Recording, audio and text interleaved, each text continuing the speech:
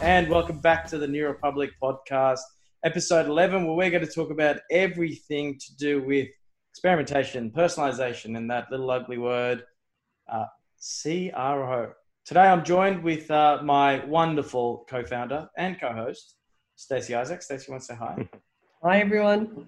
And very lucky to have a guy by the name of Jeremy Chan from a wonderful company who every time I say his company's name, I think of this song. You ready?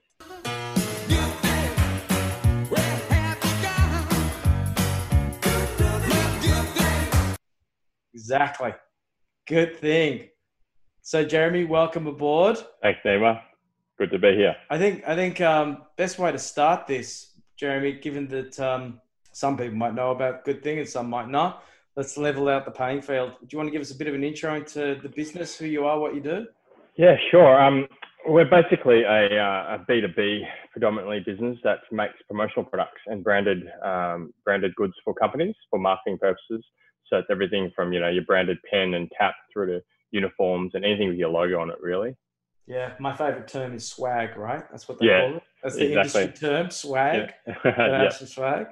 Yeah. So Jeremy and I got introduced through a mutual third party that we both know. And why I really like Jeremy's story. Now, Jeremy and I hadn't met previous to this conversation, but I really like this story because every time on this podcast, we always have people who are either working in experimentation or who are practicing it in some level, consultancy side, client side.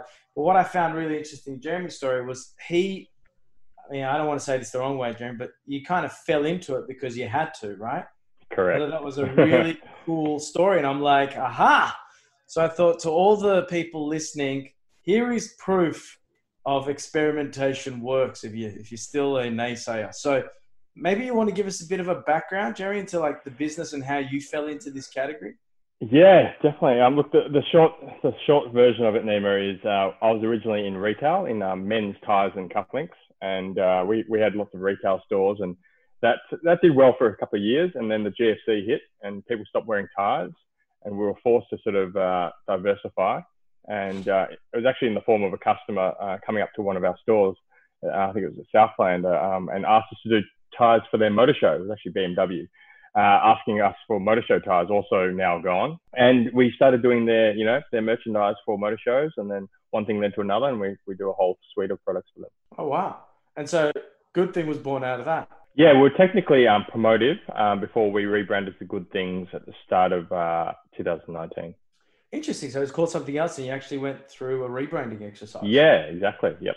Very interesting. Okay, so I think for our listeners and set up the premise, tell us the backstory around, I think, the branding that fell into redesign that then got you into experimentation and the experience that you had. I think that sets up the conversation. So we were known as Promotive for about 7 years almost. Is that like automotive and promotion coming together? No. Oh, well, maybe it subconsciously came together like that. Right. But to be honest, we kind of just thought the name sounded pretty catchy and it was easy to remember. But we had a light bulb moment probably, I'd say around mid-2017, where people were calling us up and asking if we were I think it was Promotive. And we said, no, we're Promotive. And it made us think, if we're getting calls from another company, it sounds like us, how many of our calls are we missing? Like how many people calling Promotive and asking them Promotive? And obviously, they just probably just take the business right there and there. So look, we had a light bulb moment and thought, look, everyone in our industry is promo this or promo that, and we're not very different at all. And one thing we always try to be is obviously a bit standout, a little bit unique and a little bit more memorable. And we thought Promotive is probably the most uninspired, unmemorable name out there. So we had a bit of soul searching. I still like the name because I came up with it. But the other thing that added to the unhappiness with the name is we didn't have the domain for promotive.com.au, and the guy who had it, we reached out to him a few times, and he wouldn't sell it for any price, quote unquote. And we made him some big offers, and he just wouldn't want it, and he barely used it. It's a great name. Why would you go and get rid of it? Yeah, well, he was a small mechanic in Queensland. And he didn't want to get rid of it, and so we have always been Be Promotive, which kind of irks us a little bit as well. But even though that's a bit catchier, and look, we engaged an agency, a pretty reputable creative agency, and they came up with this whole concept around us being not just another promotional product company and a company that provides good things. Good thing. Yep. Should we play the song? I like again? it. No, that's not. So they came up with Good Thing. Now let's keep this story going and tell me about how they rolled out the brand, website came up, and then what happened? Yeah, so one thing we have always been, Nima, is we've kind of been pretty tech focused. So myself and my co-founder, we are both IT graduates back in the day, and we always engaged this agency just to do the branding and just the visual side of things, and we would always do the website, and as we always have previously. So they did all the branding. We're ecstatic with the branding and the style and everything, and we actually said, look, guys, can you maybe take a step beyond? And rather than us taking that brand and putting it on our existing website, how about you do a homepage and a product page and just set the style sort of theme for us? And surely enough, they waved their wand and came up with this beautiful set of, style guide and theme for our website and a homepage and a product page. And we looked at it, and, I think it's quite easy to be just infatuated with what marketing agencies come up with, right? They're the masters of, presenting stuff, and, you fall in love with it. And it was like a moment, like, when you open an Apple product, it was just a moment of delight, and we loved it. We thought this is the most beautiful thing we've ever seen.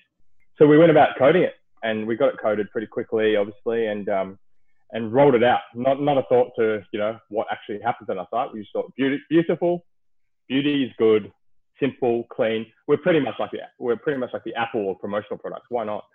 And we rolled it out, and that's when the games really begun. Yeah, right. Yeah. So what happened? So what actually happened was we were just happy with ourselves. We just kept on refreshing and thinking, wow, we're high end now, we're sophisticated. But we weren't really looking at the data, and we've got all the data, but we just, for whatever reason, in hindsight, that seems pretty silly, but we just thought, yep, people know what's good, what looks good. This is great. Let's just see what happens. And you know what? I don't think it was until about 2 weeks in, where I sort of pulled up some numbers, some basically conversion numbers, and some the number of leads submitted, and I realized, hey, this is a pretty sharp drop. Is there any seasonal reason? Has there been Christmas? But it wasn't. It was February. When you say sharp, I have a picture of like a falling off a cliff kind of sharp. Are we talking that kind of sharp or steady sharp? Well, I think it was about 60%. Wow. So yeah, it was pretty sharp. And to be honest, the last thing that came to mind immediately was, hey, it's because the site looks nicer and cleaner. The first thing was like, okay, what's happened? Has there been broken links on the site? Has there been public holiday? Has there been revolution? Has there been a COVID? There was nothing. There was no reason other than our rebranding. But we looked for every reason, and we couldn't find one. And we thought, okay, look, there's only one thing. It's staring us right in the eye. So we realized that it was definitely that. It's got to be the website. Super interesting. The site was going to be awesome. Launched it 2 weeks later. You've got this big dip happening. Yeah. And you isolate it all out. Kind of thought that's got to be it, right? Yeah, exactly. Jeez. What were you thinking at that point? Good thing or bad thing? We were thinking the writing was on the wall. We know what it is, even if we didn't want to admit it. And the strangest part about it, I think, was that it was 2 key pages, but mainly the homepage. So the landing page, where everything landed, was turning people away for whatever reason. And what's that, the homepage or? The homepage. The homepage. Yeah, right. And it was, mainly just 2 pages, which just did everything, which was responsible. So what did you do? You've obviously had that realization and a bit of panic, I imagine. What were your next steps? I think the first thing we actually did was I did a bit of soul searching, firstly, and I had a look at, 2 side-by-side shots. I had the old screenshot using the Wayback Machine and using the current page, and I said, what are the key differences? How can, what stands out like a sore thumb? And it just jumped out at me that the search bar that normally used to be top and front and center had been disappeared into an icon that when you clicked on it sort of extended out. And I thought, you know what? Every time I go to a page, I go straight to search. And all of a sudden this search looks really nice. It's just an icon, but it's just a bit annoying to use, right? It's just one extra click that you need to make. So I was quite forensic with it. I thought, okay, what does my eye immediately go to? And it's no longer there.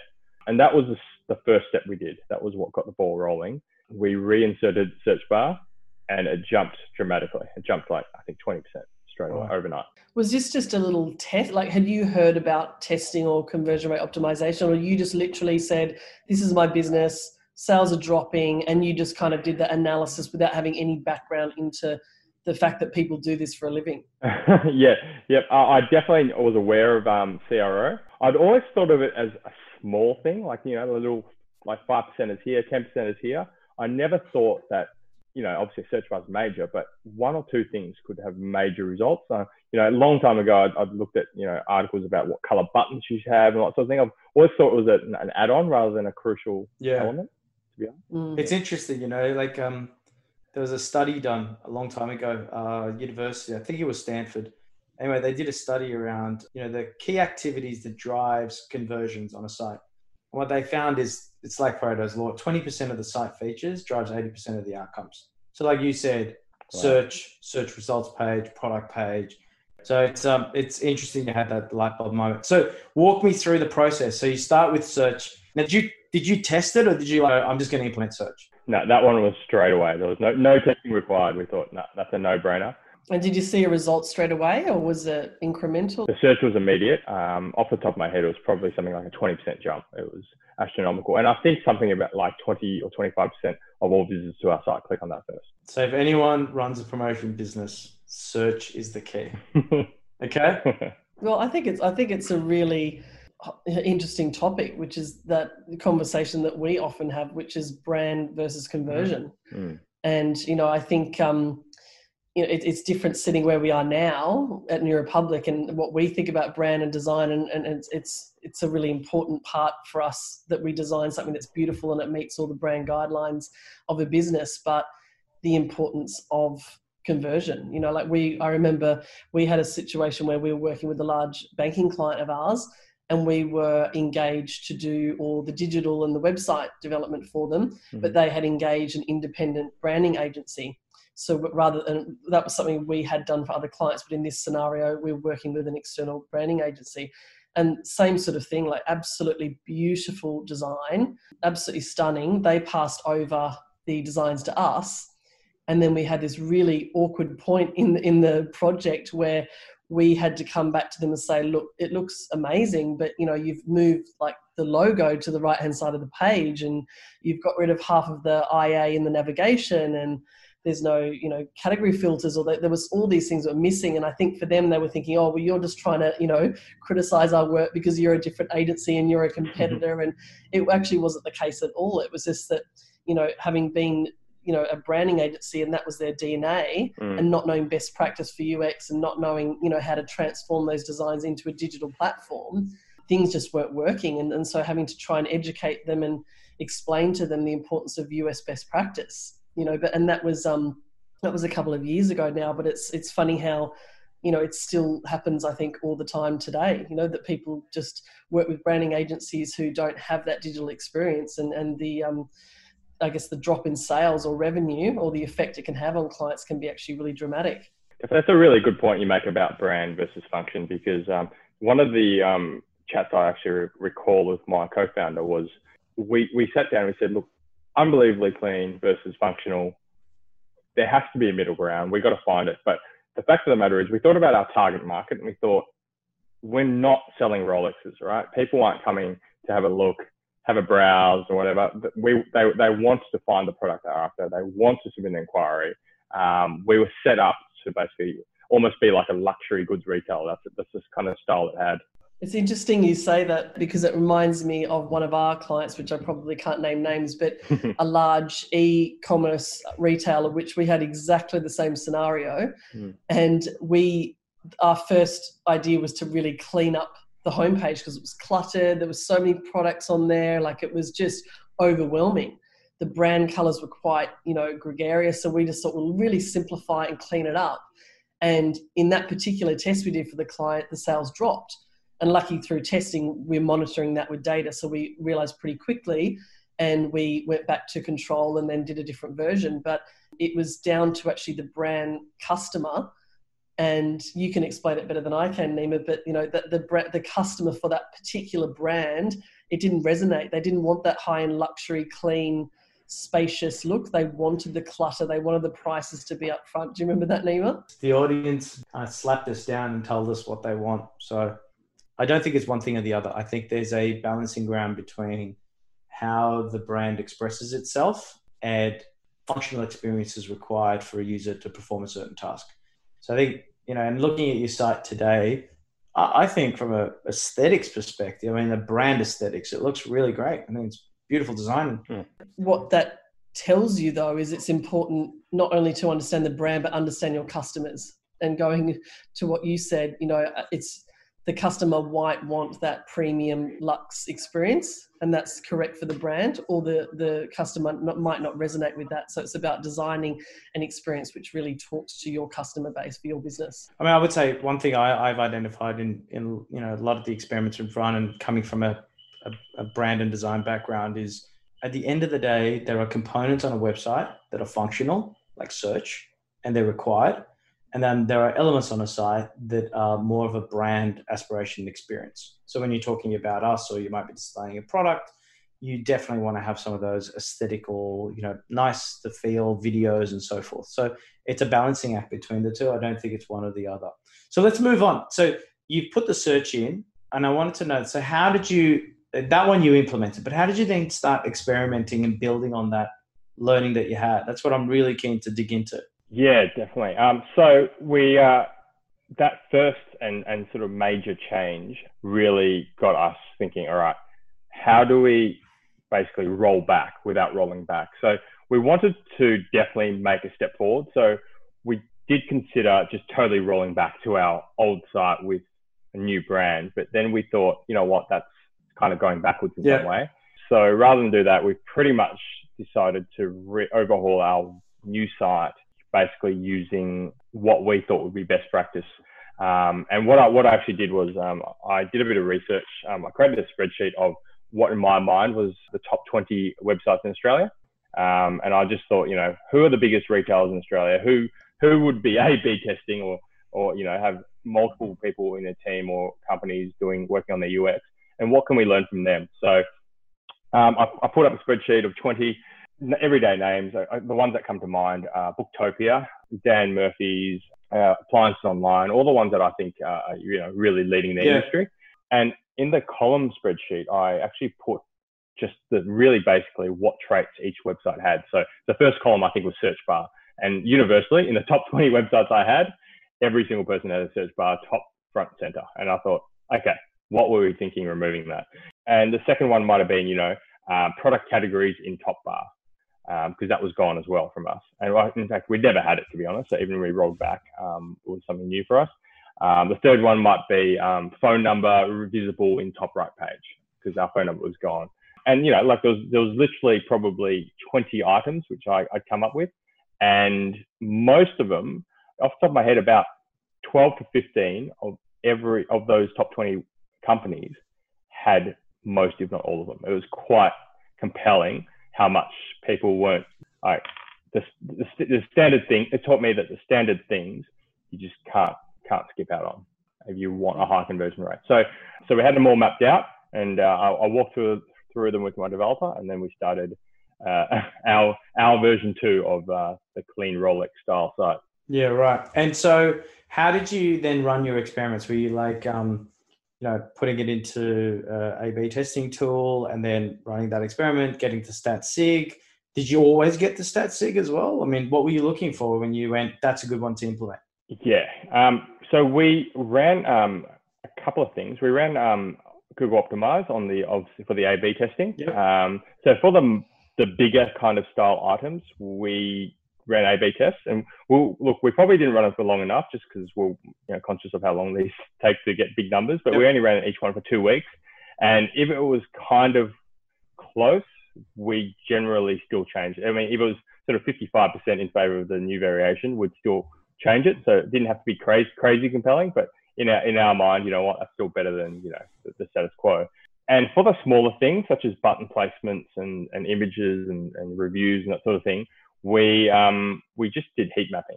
So we did a lot of, seeing where people browse, seeing what's hot, where the mouse movements are going, and just looked at that data pretty closely. Okay, so a bit of a qualitative and quantitative study, so a mixed method study, and then you built on that. Okay, interesting. Exactly. And I was going to say, how did you manage the brand versus conversion at this point? Because obviously you've finished working with the branding agency.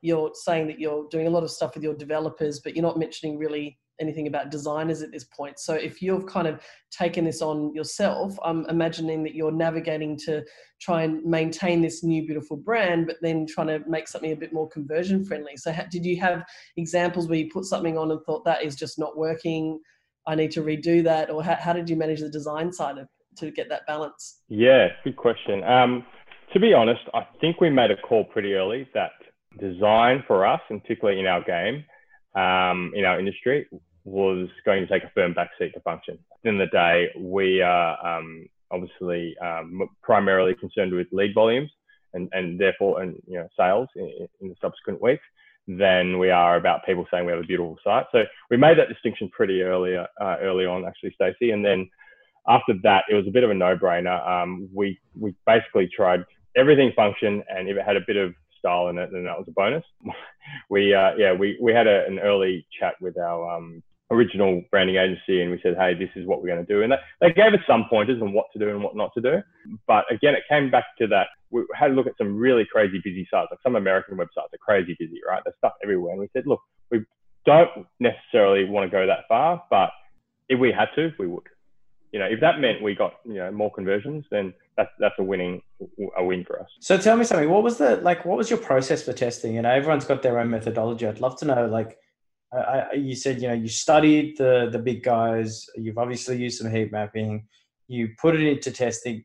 How did you formulate your test designs? Or were you like, I'm just going to test this versus that? And how did you know what was the reason the conversion was right beyond? Was it sales? Was it the click event? Because not every action means you're going to get an uplift in sales. So how did you measure that? Or did you just measure stuff that had a sales impact? Yeah, good question. I think the one of the main things for us is that it wasn't always really, really clear cut. I think we used a bit of our discretion as well. The other tool I found pretty handy was just getting independent user testing done.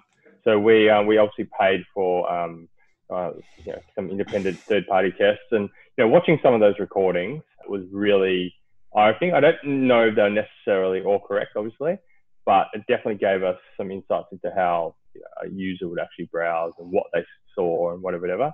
But to answer your question, yeah, look, I don't know if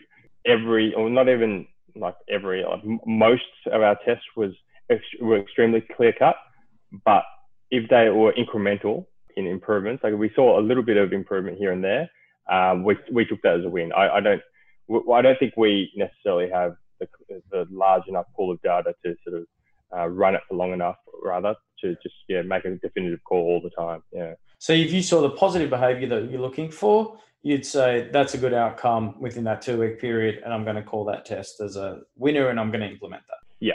I mean, to be fair, I think it was a mixture. I mean, maybe half of our tests were clear winners at a really random guess. It was just no-brainers. Let's just go variant B or whatever. Yep. And there's definitely a lot of subtle ones as well. Yeah, and what did you do with the ones that were like, floaters that reached that SIG or weren't showing a positive uplift, maybe a few % uplift, but no real direction either way? What did you do with those ones? Did you throw them out and start again? Yeah, back to the drawing board, Nima. Yep. Got it. Okay, interesting. And so it's really interesting. So you've kind of found your way through this, or had you done this before? Because you're doing all the right things. Like, were you talking to people, or were you just kind of reading, or were you on the New Republic LinkedIn? All that stuff? Mate, to be honest, yeah, we're a little bit just finding our way. I still think this level of sophistication of what we do is relatively low. It's literally just have a crack and test each thing and look at the data. We keep a pretty good change log in general as well. Like just test and measure. Like I think we're just just trying to make the best of what we have, our limited traffic, and make sure that we're not letting any fly out the door. Interesting. And tell me something. I don't know if you've done this, but have you noticed your SEO rankings? Have you been watching your SEO rankings with all the changes? A little bit.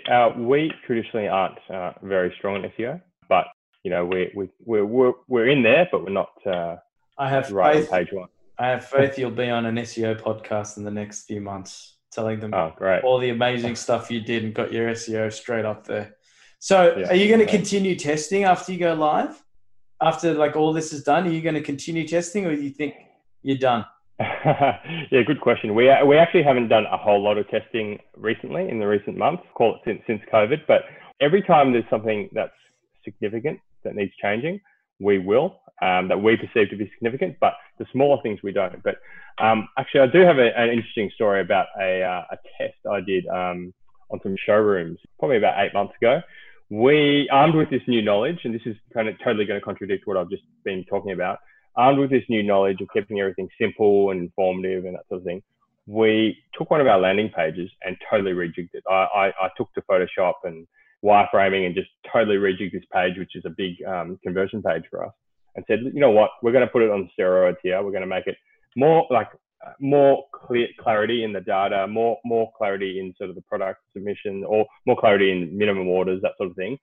And it's going to be beautiful and it's going to be simple, but it's going to have everything the customer needs. So I actually added a degree of complexity. I thought it's too simple at the moment. And we rolled it out. And in my mind, it was beautiful and functional.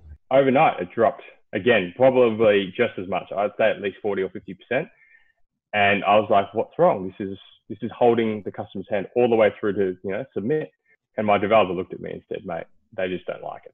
They do not like it. And you know what? We learned our lesson a lot quicker, you know, obviously having a bit more experience. And the next week, I think, or we might have run it for 2 weeks, we rolled it back, and you know what? It went straight back up to where it was. So this landing page, which we've had for probably 5 years, which is really simple, clean and simple, and just basically submit a form, converts at almost double the rate of this thing, which I thought was much more informative and much easier to use and much more beautiful. I think what I was saying before, the brand is also about knowing your clientele. So you could have something that is a beautiful brand vision and is gorgeously, you know, beautiful design, but it doesn't resonate with your clients. And some people find something that is premium or luxe can actually be a turn-off for them. And there's certain customers who want that clutter, who are very price-driven, who, you know, resonate a lot more with that. So I think it's really, in the case of what you were saying, like you thought it was beautiful, but it turned your customers away. So not only is it about the aesthetic, but it's about understanding what your brand is to your customers. Definitely. I think, yeah, it's a really nice point. You know, there's a lot of examples out there of people who've, you know, designed a website, a lot of money. I know a few Australian brands, one in particular, a major liquor brand that spent over $1 million on their website and had 20% drop in sales, all because they went through that traditional process and sent it live and then saw the sales and then went, oh, holy shit, let's go back. And roll back to their old site. I remember you telling me the story, Nima, and that was when we were first getting into CRO. And I think that was one of the stories that really was a defining moment for me, and realizing the importance of us moving into the CRO space. And it was a story about Marks and Spencer's and how they'd spent millions and millions of pounds to do this huge new website design in the traditional method. As we're talking today about old versus new web development methods, this was the traditional rollout of a huge, you know, redesign and new website. And they lost, I think, 20% revenue month on month overnight. So they did no testing. They just launched a new website, and it was so bad that they actually just rolled back to their old website in a mad panic, because the sales dropped so significantly. It was diabolical. And I remember Nima telling me that story, and that's when I kind of thought, wow, this CRO thing, it really must work, because you just realize the repercussions you can have on a business, and especially a business to that caliber and size, that, you know, a 20% drop in sales, you know, month on month can be actually devastating for a business. And there was that example. And then there was another example, Nima, was at Barclays Bank that you said about their trading platform. What was that one?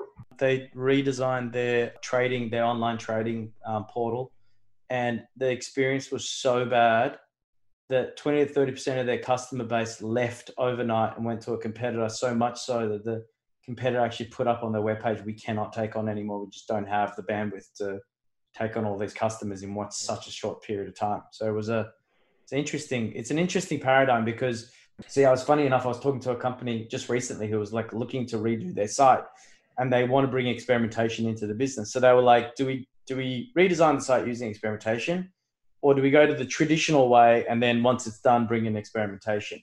And I wasn't able to convince them that, this new way of thinking of redesigning using experimentation is a much safer, faster and data-led approach, and you circumvent any negative outcomes. And they actually wrote to me and said, oh, look, we think we're going to go more the traditional brand based. And I was like, good luck. Unbeknownst to me, I was like, if only I had this recording and I could have sent them this before that. But anyway, such is life. To that point, Jeremy, if you could go back and talk to yourself when you started this whole program, what would you tell yourself? That's a very funny one, because I have thought about it a few times about obviously the lost time we had, the lost sales, the lost opportunities. And we probably all in all lost between 2 to 2.5 months of, well, not lost, but dropped substantial leads for 2 to 2.5 months. And that, that's a pretty decent hit. So I often do think, well, how would we have done it differently? I'm not sure if we could have, to be honest. I mean, with perfect hindsight, we would obviously not have just made the beautiful, changes, but I'm not sure if we could have known without doing it. And the only thing that comes to mind is perhaps we could have done a whole lot of user testing at the start. Basically, got a bigger sample size, maybe got 20 users to sample the new site and see what they think. And their feedback might have been negative. It might have been positive, to be honest. Most people like the look of the sort of the new stylish one. But to be honest, I don't think we could have done a whole lot other than, potentially engage a UX company, which would have paid itself off many times over. But at the same time, we would still had to have run it. I think the main thing we could have fixed is not waiting so long to change. So, I mean, if we had that beautiful website up for 2 weeks and we were ready to go and snap back within 2 weeks, then that would have reduced our downside significantly. But I think also you've actually, credit to you that you monitored it and that you were able to pivot and react quite quickly, because going back to what Nima was saying, and these businesses coming and say, look, I'm going to go down that traditional web development method. Like people, I still find it quite amazing, I guess, because CRO, we know so well that people would still go down that traditional web development route, rather than doing testing. But I think it's because in market, there are still so many people who don't even know about CRO. They don't know the power. As you said, you'd kind of heard about it, but you didn't really know it was so critical. So I always find it amazing how many businesses are still going down that traditional route and then launching something and going, hang on a second, this is not working. So I mean, credit to you that you saw it wasn't working and off your own back, having never done CRO, kind of, used your own skills to analyze the website and work out and pivot really quickly. And obviously that made a huge difference to increase those sales. I mean, it took 2.5 months, but lucky 2.5 months rather than a year of revenue and your business is going down the toilet. Yeah. Actually, you just reminded me, Stacey, of another sort of really critical indicator for us. And again, it comes around to the data sort of pointing the way, but we have pretty good internal dashboards for our cost per acquisition for our AdWords and our pay-per-click advertising. And I have a weekly call with our agency. And when I was speaking to him during these bad weeks, I was like, what's going on? Why are we paying, $100 lead when we normally used to pay $50 lead, for example? And he kept coming back to me and say, hey, your ads are the same. We're doing everything the same. It must be you. And, like nobody likes to be, insulted or, their work criticized or whatever. And I was like, for the first couple of weeks, I was like, no, it is all you. And I actually, I actually got a bit defensive. I was like, no. And at one point I said to my co-founder, I was like, you know what, has our agency dropped the ball? What are they doing? But, I obviously kind of subconsciously knew they hadn't. But it made sense, right? Our data has shown that previously, say, our conversion rate was 10%, it was 5%. So our cost per lead was all of a sudden double. And that was actually a really big pointer that, our conversion, something was wrong in conversion rate land because we were paying double per lead. And it's not nice. Do you know why that is? Google uses a thing that looks at relevancy. So the more relevant an experience is, and it looks at that conversion action occurring, the more of that conversion action occurring, the relevance, the more it actually favors you and it reduces your cost per click. So the higher your conversion rate becomes on site, the lower you start paying for a conversion, because Google's algorithm, in a really basic term, and I'm not an SEO guy, is basically your cost per click equals your relevancy score multiplied by your bid. So you're always 1 cent more or less than the person above you or below you. And then your relevancy score. So and most people don't realize is everyone goes through this stupid method of paying more money than the guy above them to become number 1 or number 3, whatever position you think is awesome. I don't know what I used to sell SEO before Google came out, right? So I was out there going Google, and they go, "What's a Google?" And you're like, "You know us, Jeeves, it's better," right? So it was like everyone wanted the like number 3 position because that was the best converting. Anyway, old days. But your relevancy score has a huge impact on how much you end up paying. And so if you want to pay less, increase your conversions, because Google's job is to make it a better experience for the customer. So the more you convert, the better it thinks the experience is, the less it charges you. That's something we often say to our clients, if the more conversion that you do, you'll actually start spending less driving traffic to your website. That old saying about spending $99 to bring or drive leads to your website and only spending $1 converting them. So if you actually focus and spend more money converting them, you will naturally have a lesser cost per click for acquisition. So listen, we're going way over. Jeremy, you're obviously a very engaging and entertaining person to talk to. I'm sorry we had to talk about a bad experience that you've turned into a good one, of course. So thank you. Thanks for sharing your story. I really appreciate it. And thanks for coming on. I really appreciate your time and you sharing out your story. Now listen, if you want to give a bit of a quick plug to the business, to anyone listening out there, some of the business owners out there. Yeah, if you're after any branded products or uniforms, check out goodthings.com.au. Would love to help. Nothing like good swag to get all your customers following you. All right, well, Jeremy, thanks again. Thanks for coming on board, and look forward to hearing more of your great stories later. Thanks, Nima. Thanks, Stacey. So that was a great conversation with Jeremy. Stace, do you want to wrap up, maybe give the guys a bit of an update around our education product? Yeah, absolutely. So I'm not sure if people know or have seen on LinkedIn, but we're actually offering education courses now around conversion rate optimization. There's 2 courses that we're doing. One which will be called the CRO or Experimentation Fundamentals course, which is a 1-day course, and it gives you kind of all the basics you need to know about how to do CRO and conversions on your own website. Or if you've kind of like done it before, or maybe you're working for a business and you're running CRO programs, but you want to take it to the next level. Maybe you've got to create a team within your business, or you really, really want to take it to the next level.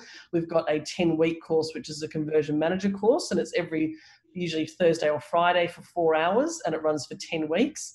And that's the really meaty stuff where we do end to end about, becoming a conversion manager essentially. So they're really great courses. You can check them out at newrepublic.com/education. And the next conversion manager course, which is the more intense course, once a week, starts on the 7th of August. So there'll be another fundamentals course, which I think might be in August as well. But yeah, if anyone's interested, jump onto the website or our LinkedIn pages, get in touch and we can let you know a little bit more about them. But certainly very, very helpful for anyone wanting to take their CRO or experimentation knowledge to the next level. Yeah, we've had some pretty big brands like, the guys from HCF, Fantastic Furniture, Zip, Qantas, a whole bunch of really great brands out there. So get in touch. You want to be the best, learn from the best. See you next time, episode 12. Thanks, everyone. Thanks, Stacey. Bye.